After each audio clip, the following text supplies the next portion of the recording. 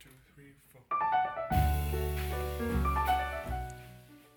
You are listening to highlights of an episode from The Creative Process. To listen to the full interview and learn more about the Creative Process projects, please visit www.creativeprocess.info.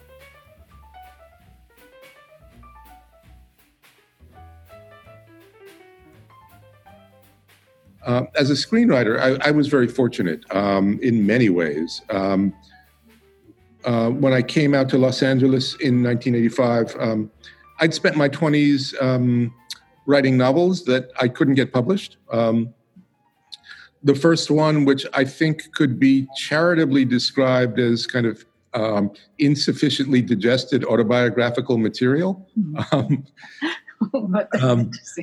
got me a very, very good agent. An agency that had represented Fitzgerald and Faulkner, but they couldn't quite sell the book. The second novel was much more literary and ambitious, and I liked it a lot more because it wasn't just sort of me regurgitating my own life, and they liked it a lot less. I think they had wanted me to be a voice of a generation, and I wanted to be a pretentious literary writer, which suited them far less. Yeah. The third novel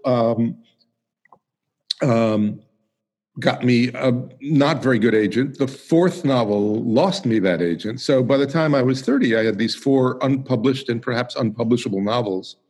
I kind of gave up. The pain of going to the mailbox every day to see if you would get that magic letter, and then 3 months later getting that thin envelope that has the word in it.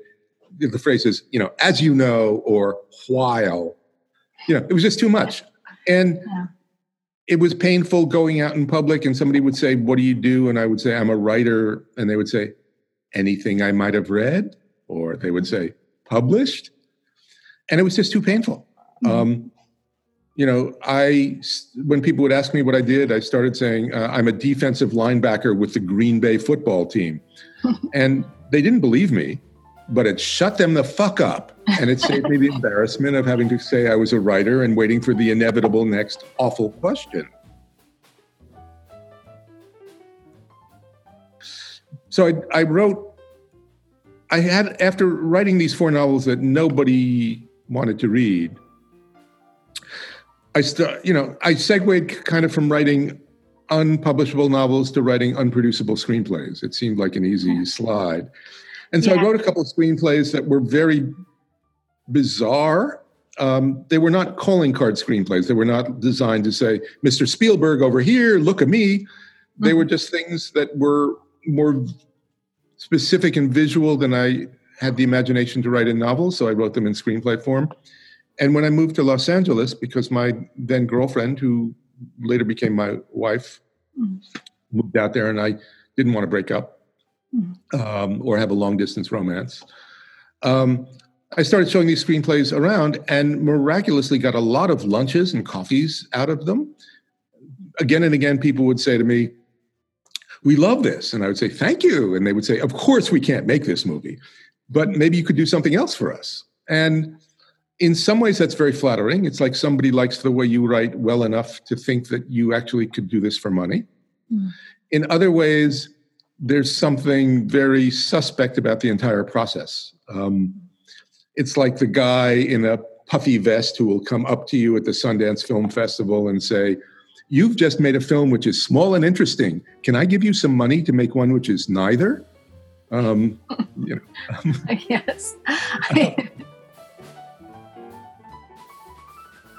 And I think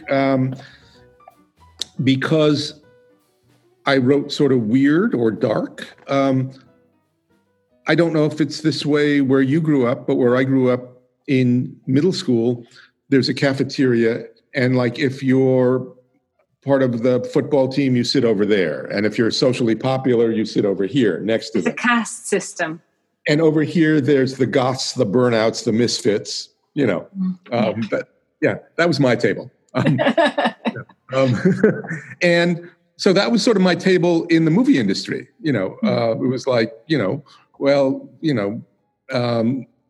and so I got to work for and with people like Steven Soderbergh and Clive Barker and David Lynch, and heaven help us, I wrote a screenplay for Michael Jackson, and I did an adaptation for Maurice Sendak. So it was kind of great. I got to work with all of these people whose work I deeply admired, and I got to learn so much from them. And along the way, I got to adapt many of my favorite people. On Showtime in shorter format, I adapted another Jim Thompson, and a David Goodis, and a Jonathan Craig, and worked on one which was a Cornell Woolrich. Those were fun.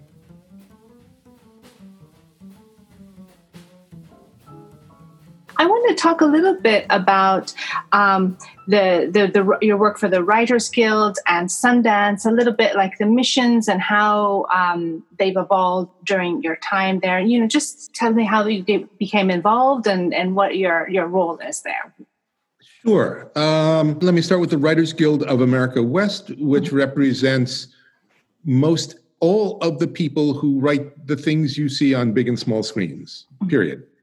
Yeah. And the Writers Guild started out as a group called the Writers in 1920, which was basically they drank and they complained together as writers, as we do. Yeah, it's part of the job description. Yeah. And then in the 20s, at the time, studios decided who got writing credit on films. So you could write an entire motion picture, and the head of the studio could decide that his son-in-law needed a credit, and your name would be off, and the son-in-law's name would be on, and there was no appeal from that. That just was what it was. And so the writers got together, and with collective force said, "We're not going to write anymore if you're going to do this." And they actually used the collective leverage to get control over screen credits. We will decide them ourselves. You will not decide them for us.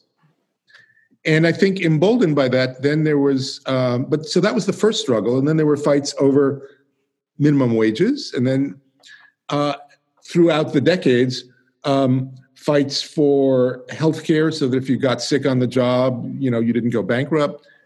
Fights for residuals so that if people made continuing money on something you wrote, you got a share of that continuing revenue stream. Fights for pension, because the career life of a screen or television writer can be about as long as the career life of a professional athlete. Mm-hmm. And you should have something to cover you during those years when the industry considers you unemployable. Mm-hmm. So those struggles moved me.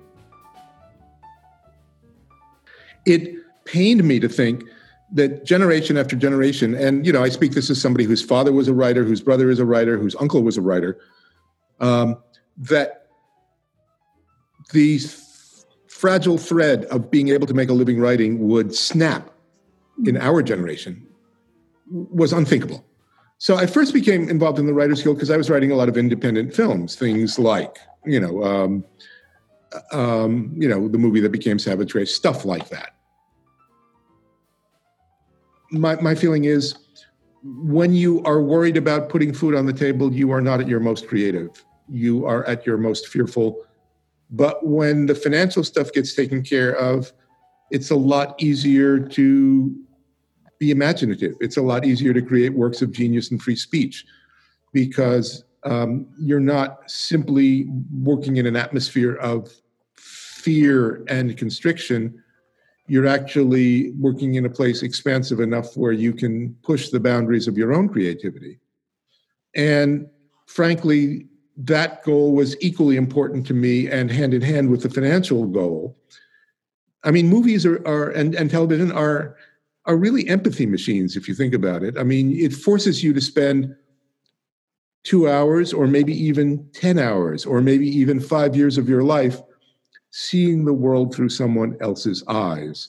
And having done that, it becomes harder to walk out of the theater or walk out of your own living room and see somebody on a street corner and not be able to, even if for a fleeting moment, imagine what the world must look like through their eyes. So I think the act of writing for cinema, for television at its best, encourages and maybe even enforces our ability to see the world as others see it. And to my mind, that kind of imaginative, projective empathy is a very good place for the beginning of politics and social change.